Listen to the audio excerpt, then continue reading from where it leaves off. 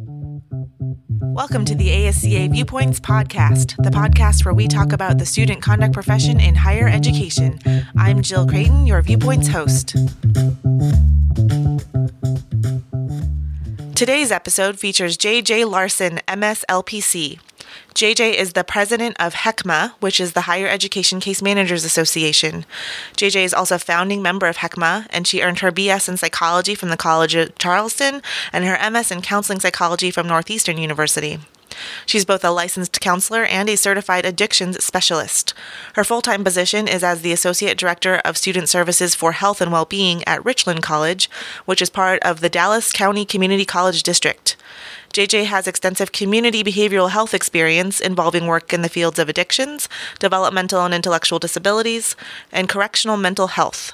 Her post-secondary experience includes residence life, counseling centers, substance use prevention and intervention, case management, and behavior intervention teams. The populations she has served in combination with work on grants, strategic planning teams, designing new clinical care programs, and establishing best practice services fits well into her work leading the HECMA community. Just a quick note for the sound quality of this episode. It's going to be a little bit tinnier than you might be used to from previous episodes. This was recorded live outside at a restaurant in Denver, Colorado during the HECMA annual roundtable. So you might actually hear some glasses clinking, and I think at one point you can hear a server come up and ask us if we want anything else. So apologize for any background noise and appreciate you bearing with the sound quality, but this is a very rich conversation about one of our key partners in student conduct, so I hope you'll stick with us.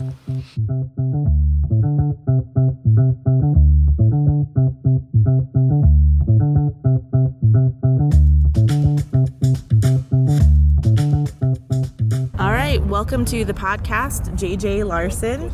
J.J. is the current president of HECMA, which is the Higher Education Case Management Association.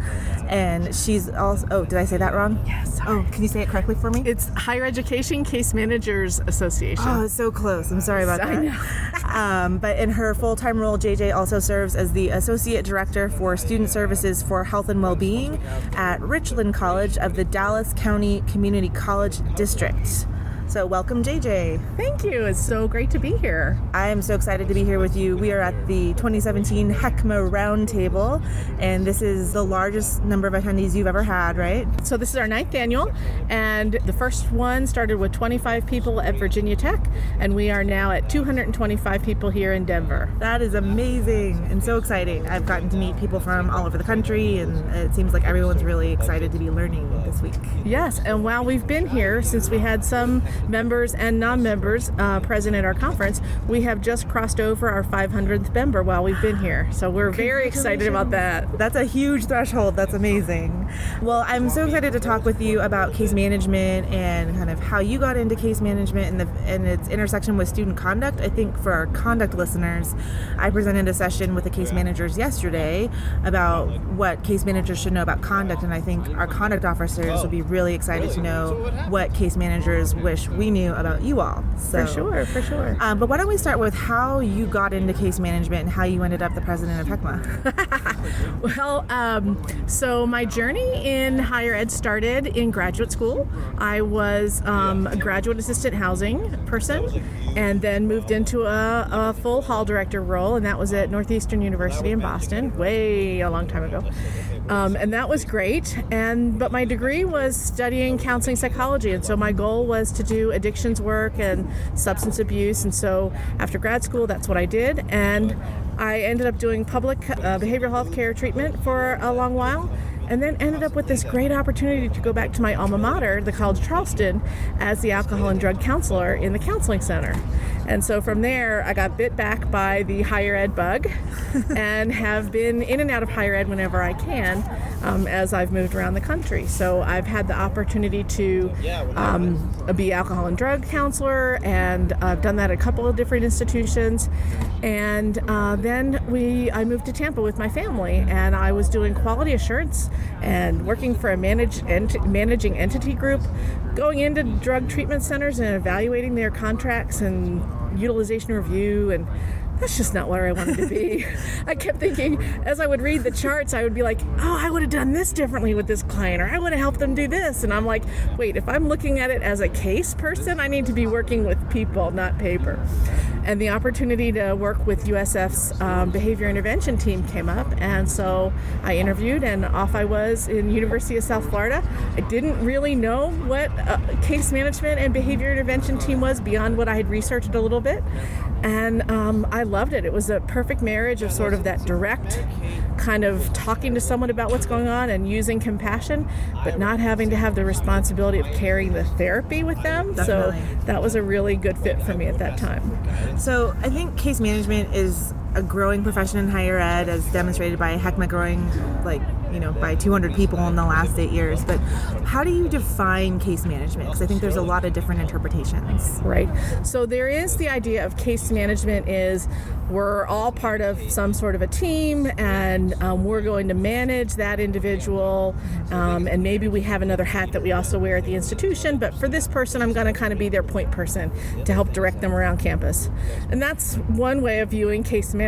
For higher ed case managers, and this has really evolved from those early meetings of our peers, and then as we formalized into an association, the idea is that we're really looking at folks that provide that holistic care in a post-secondary setting, and that we're targeting folks that are at risk, they're struggling, they're in distress, or they've got other kinds of social service needs that if we can remove those barriers or assist with those challenges, it will help them with their persistence in school and their academic goals, or even their personal and life goals, which may take them out of the academic setting. Yeah, I've seen presentations this week all across the board, from food insecurity to how to assess case management to what is case management to the differences between clinical and non-clinical case managers and things. So I have learned a whole lot about the profession that I wasn't aware of, and I've worked with case management and briefly was a case manager, but I think it was before HECMA had bloomed a bit. So it's really exciting to see the profession come together. Yeah. And it's really interesting you brought up clinical versus non-clinical. That's probably one of the biggest pieces that we are still trying to share with folks, right? Is that we do look at higher ed case management as two distinct functional areas within the larger umbrella. Because there are folks that do case management and referrals and those kinds of coordinations inside a counseling center or a health center, and they may be providing sort of therapy groups around living with a chronic illness or med management kinds of issues with someone who has behavioral health issues in a counseling center, or even doing ongoing check-ins and care and bridge care for those folks, as well as referrals. But there may not have a direct role on the behavior intervention team. Mm-hmm. And then you have folks that are in the non-clinical counseling case manager role, and they may have more reach out to academics and what are the grades and what's the transcript, and the student tells you that they have great grades, but now you check and they're not. So they're really looking at the whole student perspective, whereas in the counseling center it might be really focused on what that student is defining as their issue and from a more voluntary perspective. Within the profession then of student conduct, we have a kind of a similar separation of those who have grown up through the legal world with JDs and those who've grown up through student affairs or higher ed, who have masters or PhDs and EDDs. And we find a way to come together as one conduct family because we're all operating under the same function, but from different lenses, I think, from time to time. So How do you see that reconciling with your clinical versus non-clinical folks here? I think overall we look at ourselves as doing very much the same work. It's some of the daily nitty-gritty, or some of the levels of how we use our expertise, because 24% or so of our non-clinical case managers actually hold licensure. They just don't work under licensure. They're not hired to be a therapist or to be an LPC or social worker in that way. But those skills come into play for working with their students that might be referred to them. And then the clinical folks, of course, are practicing under license.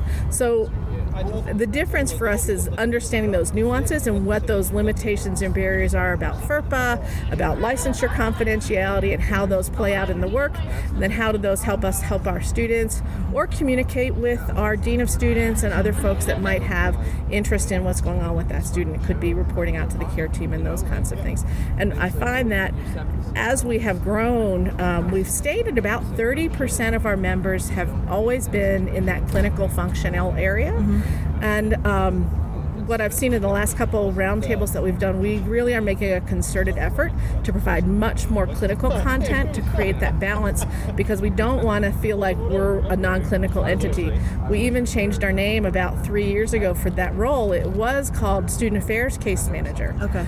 But we've realized our counseling family members are also in student affairs. Yeah. So we were discounting that their role was student affairs in that way. So we broadened the role and said, let's talk about what we do so that it helps us talk with our higher ups who don't understand case management in the first place, and they think that we're the therapists, and so we want to be able to delineate that we are or we don't have that role. So what would you describe kind of the philosophical underpinnings or kind of foundational pieces of the profession of case management? So I guess it goes back, we have 3 real core values that we kind of put out there, and one is that we really believe in sharing resources, and sharing resources with our students, with our campus community, and amongst ourselves as professionals. Case managers are typically one-off shops, so they're the only person on their campus doing this work that have these crises coming up at different levels, and they don't have a full team of folks behind them. And then it's also, they may feel like people don't really get them. And so by sharing resources amongst the HECMA colleagues, they really get that sense of care and compassion. The other piece is collaborative networking. We really talk about how can we form collaborative relationships across campus. Who are our key stakeholders?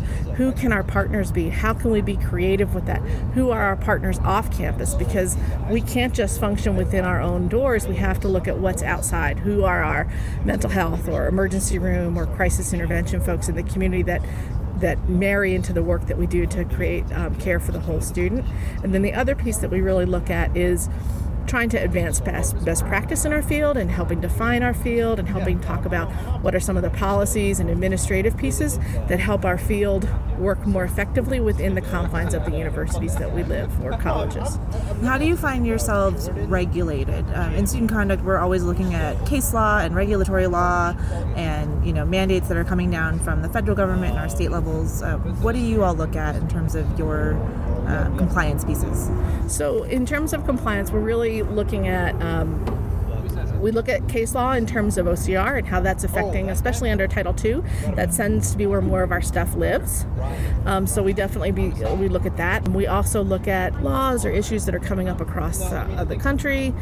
We look at what are behavioral health practices in our state, what are the regulations for that, and how do they play into some of the work we do for the students that we care for. And then we look at, are there standards, maybe CAS standards, that apply to parts of our functional area. And HECMA was actually invited as the 43rd member of CAS last year in 2016. Excellent. Congratulations. Thank you. So that was really huge for us. And some folks at USF were really phenomenal in helping us reach that goal.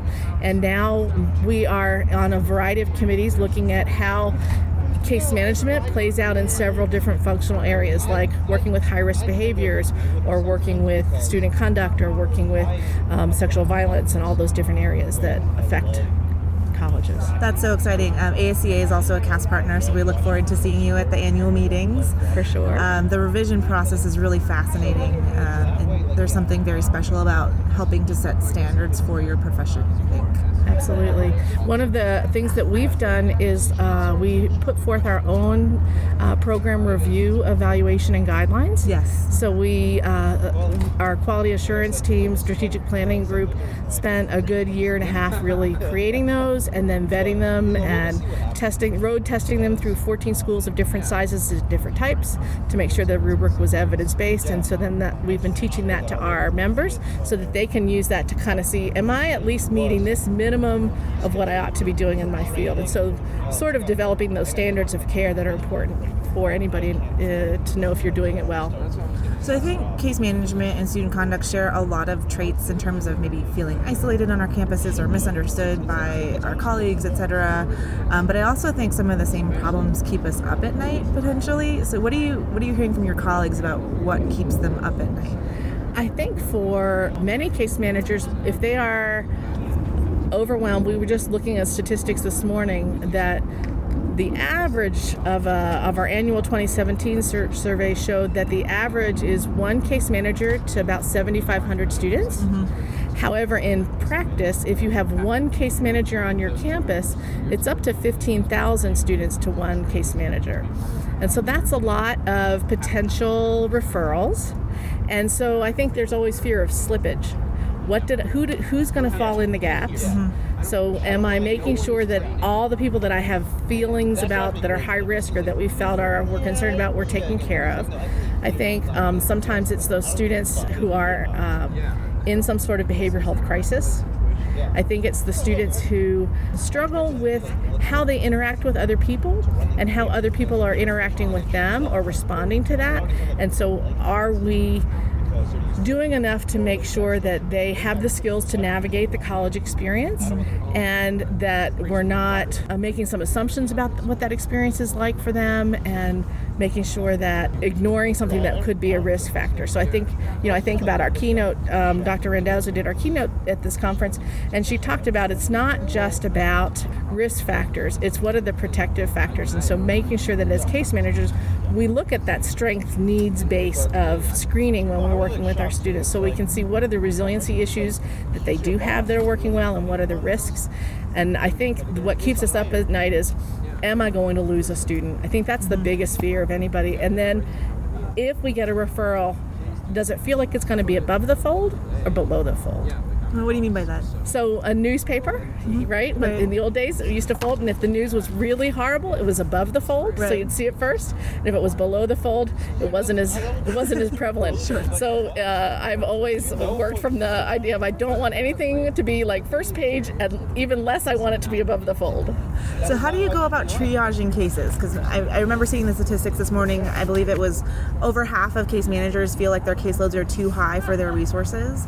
So how do you triage who gets time, attention, and services first? Right. I think that's the hardest part, because when you're starting, you don't feel like you're doing enough as you're the first case manager at a place, and you've got some policies, you've got this form, you've got some snazzy brochures out there, and now you're waiting, right, for referrals. Right. And so you start to say, I'll just cast the net a little wider. And all of a sudden you've cast the net so wide, you're getting sniffling, and you're getting sprained ankle, and you're getting tearful. So you've picked up all these cases, and now when you get belligerent, attitudinal, who may be having some sort of psychiatric distress, you've also got all these other people on your bell curve. And so part of what counselors have to struggle with is how to turn that back to where it came. Sure. And so part of it is coaching or teaching or working with our faculty and the folks that work with them on educational things on classroom management skills, being first responders of themselves, maybe taking QPR, Cognito, so they can have some referral conversations. You can refer them to the counseling center. They don't have to come here necessarily. But then also at the same time not wanting to lose the idea of sometimes a referral is the tip of the iceberg, and we don't want to lose what's underneath. Right. So balancing that out, and then using rubrics of a variety of kinds, and make sure that we are following whatever that rubric is we've set up to measure our cases against. Okay.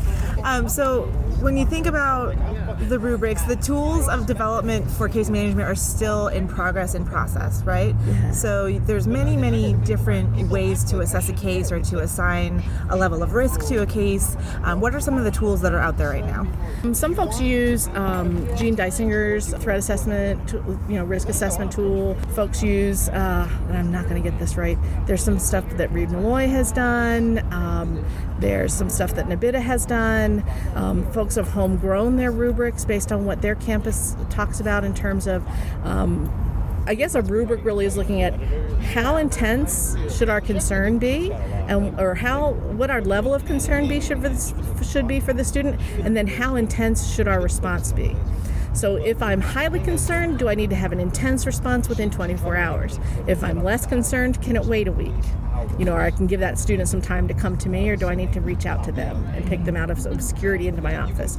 So those are the things that we're looking to guide. And so as we look at cases as they come in, we kind of look at an overview of where might they fall. And then when we meet, if it's part of a team process or a case management team process or a BIT process, then we determine where those things fall and how we're referring in or out, and what the action steps might be. So it hasn't really been standardized yet in the field, the protocols? No, it has not. There's not a standard way of approaching the cases, and I think that that's one of the things that we're working on as well through HECMA, is to determine what are we all doing and how can we all sing from the same sheet of music, understanding that there are institutional differences, cultural differences, and pieces that play into our geographic areas and things as well. So if we can find some best practice pieces, that's what we're really looking for. And I think the guidelines and the rubric that we've set about how an office should operate, we've put some things in there about BIT, we've put some things about how to manage cases, but I think we're still working on how to evaluate cases in a consistent way.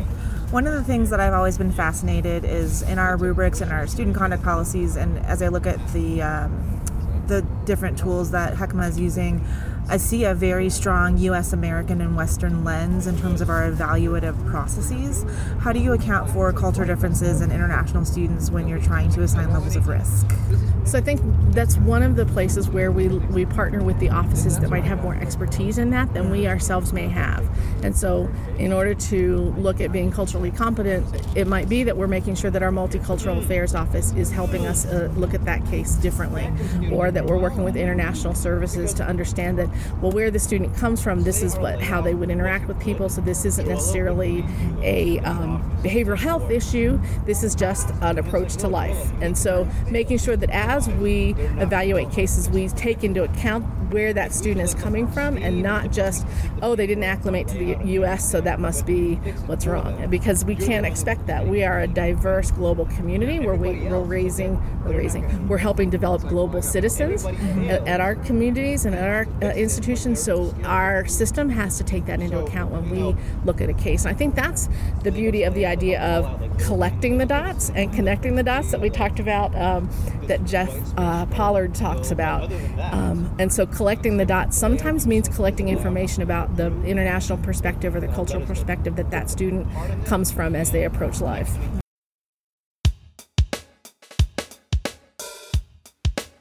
It's time for the Public Policy and Legislative Issues Committee update. Hello again from the PPLI. It's time once again for a public policy and legislative update on a topic that is timely and relevant for our ongoing conversation geared toward creating an informed student affairs profession. As always, we stipulate that it is our intention only to inform and not to take a formal stance on any political ideology or candidate.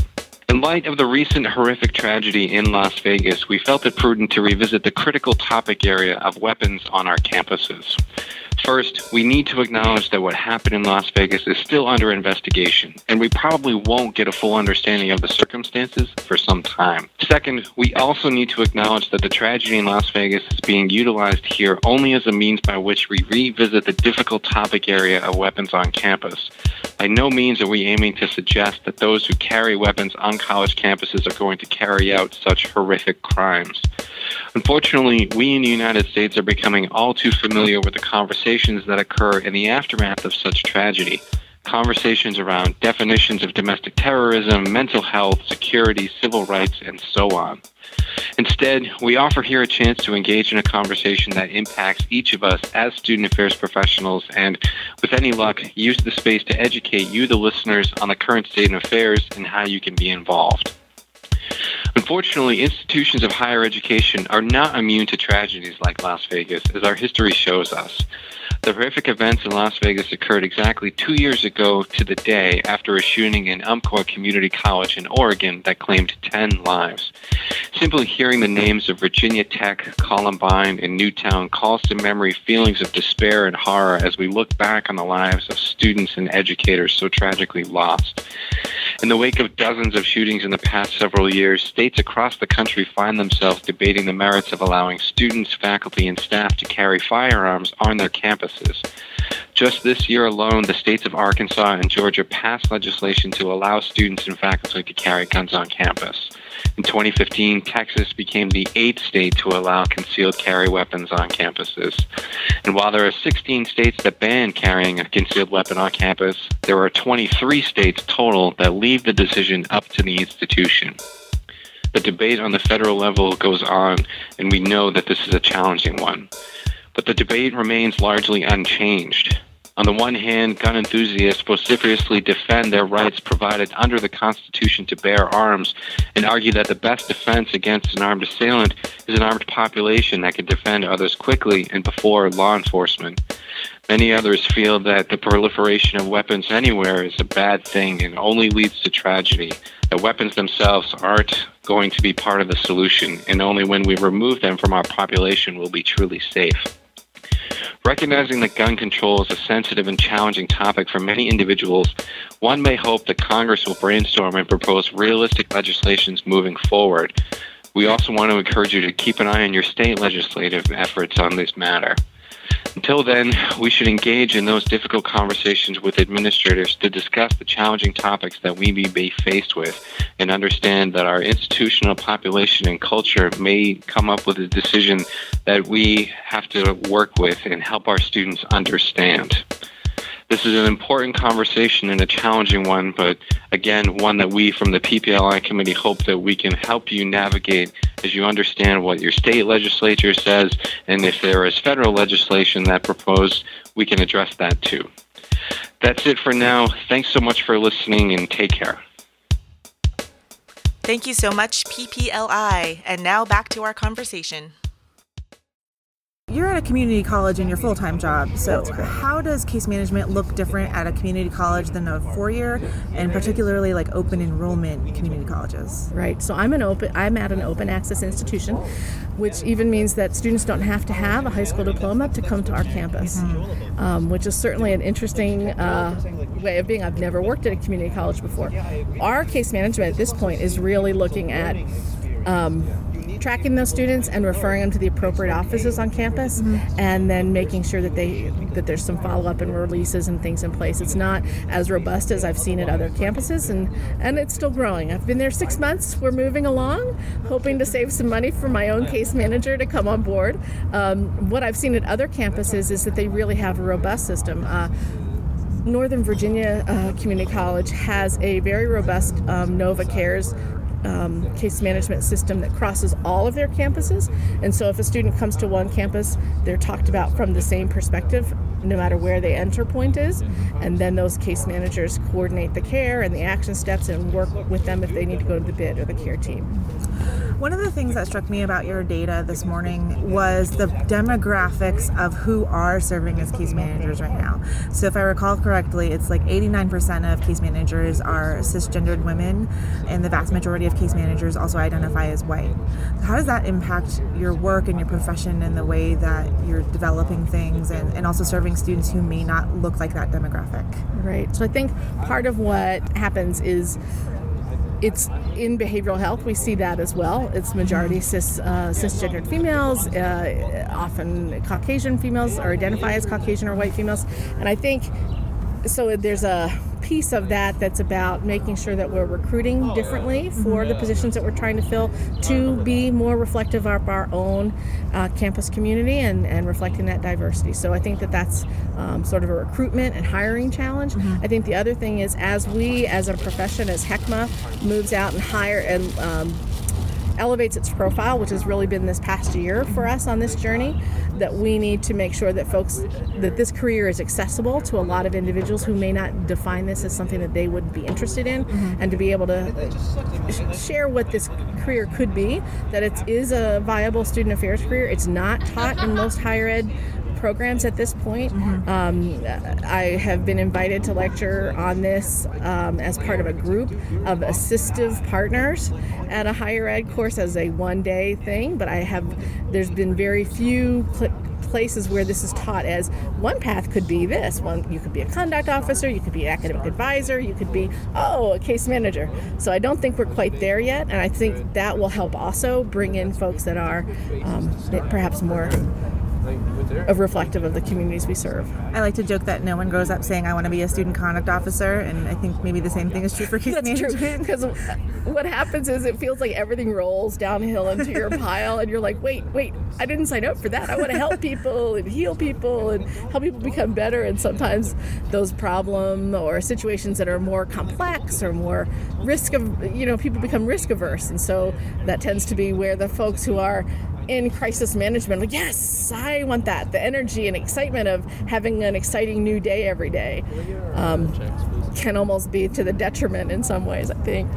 One of my favorite things that I learned at the roundtable is the Heckmates term, which I just think is so fun. How did you kind of arrive at both roundtable and Heckmates as kind of the identifiers of the spirit of your gatherings?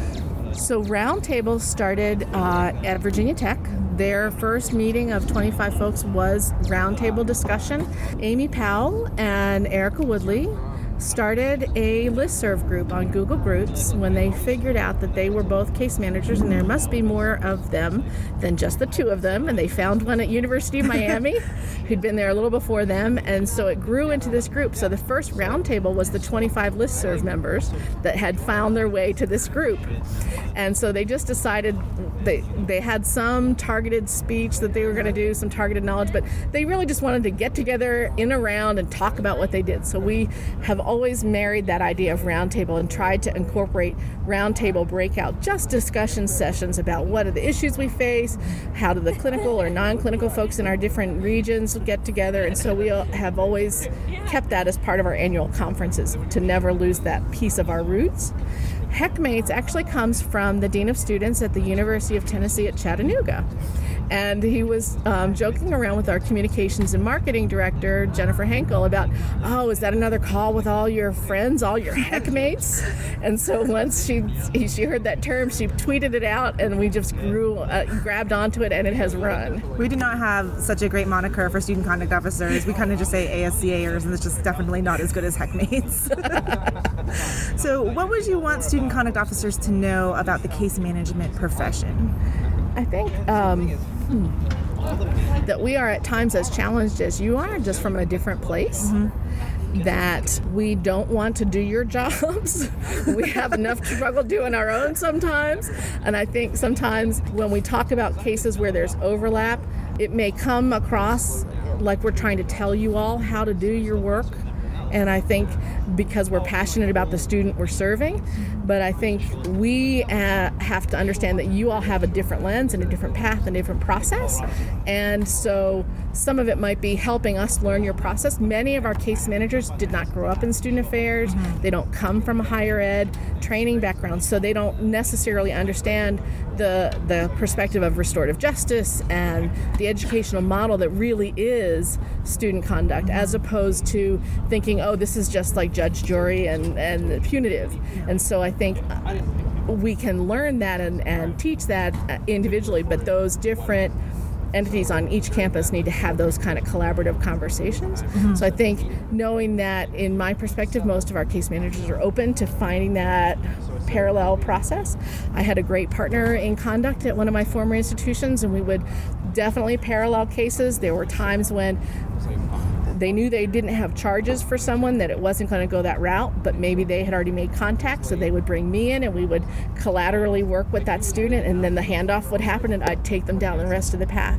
And so knowing where those places are, and then the same thing would happen with us. We'd realize this is really not our thing. We need to make sure that this goes to conduct. Do you want to give a shout out to any particular conduct officer? Well, I love me some Maria Zale, so I have to tell you, I know she's a Gehring instructor as well. So definitely, Maria's very active in our association. We like her a lot. Yeah, so, for sure. Can you think of a time or when case management went really well and a student kind of was really successful through your case management process, and it kind of gave you that good, warm, fuzzy reminder of why you do your job? Yeah, I have had a student who had some significant challenges with first psychotic break. Mm. And it was coming up in different places on campus and causing problems in his academic setting, not doing well in his music classes and different things like that.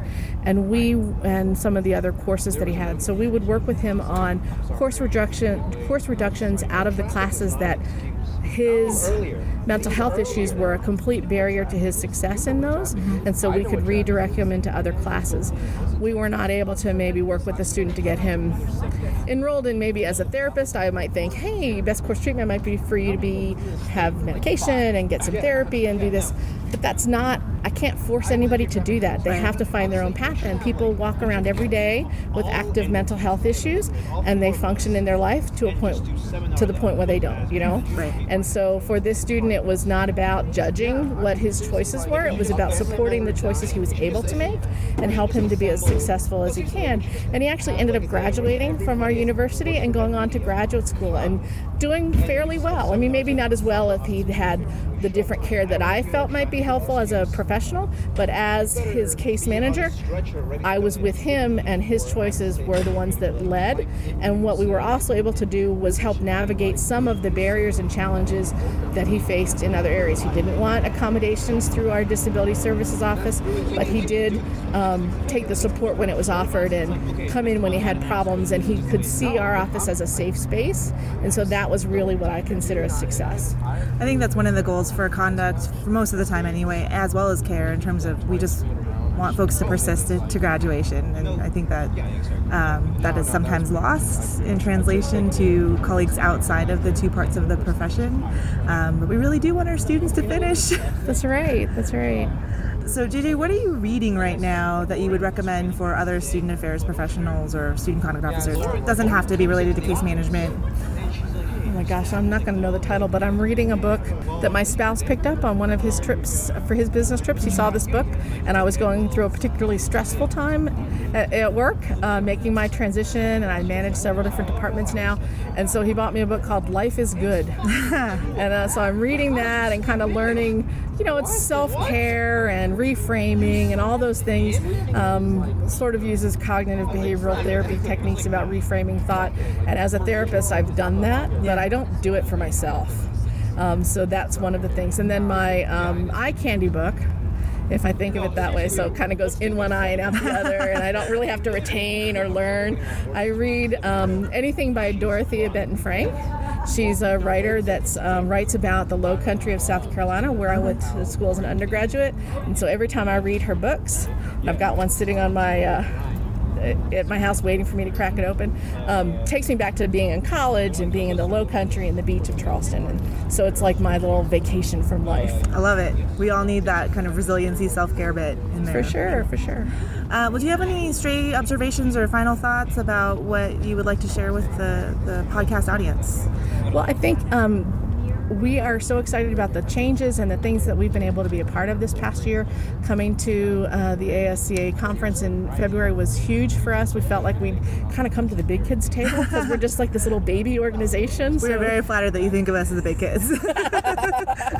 So we were very excited about that, and we were so happy when you accepted the invitation to come back to our little conference and be part of what we're doing and be part of our growth and watch us as we go. So, and we also, I so appreciate the opportunities to get some mentorship from the leadership of the ASCA as we are navigating our growth, because our growth is starting to burst, and we are trying to keep up with all of that. Yeah, we have lots of great ideas. Always happy to share the lessons learned and where we've stumbled and where we've succeeded, because I think we've had a little of everything as we've grown from 25 people around a pool in Florida to almost 1,000 people now at our last annual conference. So amazing. The growth process is intense, and I think it brings good problems, like there's too many registrants for our space kind of thing. Right, yeah. So if folks would like to reach out to you or join HECMA, how can they reach you? Okay, so our website is www.hecma.org, HECMA.org. Membership is very reasonable at this point. Our cost is $50 for an annual membership, and we are in the process of developing a partnership or associate membership for folks that aren't practitioners of case management, but maybe you want to learn some about it, and giving some opportunities for that. I can be reached at leadership@hecma.org. We were such a social work entity when we started. I just didn't feel like I could be president at hecma.org. That seems too hierarchical. So it's leadership@hecma.org, which I think speaks a little bit to how we see ourselves. It's more roundtable-y for sure. Yes, it's definitely that vibe. Well, thank you, JJ, for sharing your viewpoint with us. If you'd like to reach the podcast, you can tweet us at ASCA Podcast, or you can email us at ascapodcast@gmail.com. That's ASCA Podcast, PODCAST @gmail.com. Thanks so much, JJ. Thank you. Bye-bye. Next week on the ASCA Viewpoints podcast, we welcome Dr. Ryan Holmes. Ryan Holmes is a past president of ASCA and also the Dean of Students at the University of Miami. I hope you'll come back and join us. This episode was produced and hosted by Jill Creighton, that's me, co-produced, edited, and mixed by Colleen Mader. Special thanks to New York University's Office of Student Conduct and Community Standards for allowing us the time and space to create this project. If you're enjoying the podcast, we ask that you please like, rate, and review us on iTunes or wherever you get your podcasts. It really helps others discover us and helps us become more visible in the general podcasting community. If you have suggestions for featured guests or would like to be featured on the podcast yourself, please feel free to reach out to us on Twitter at ASCA Podcast or by email at ascapodcast@gmail.com.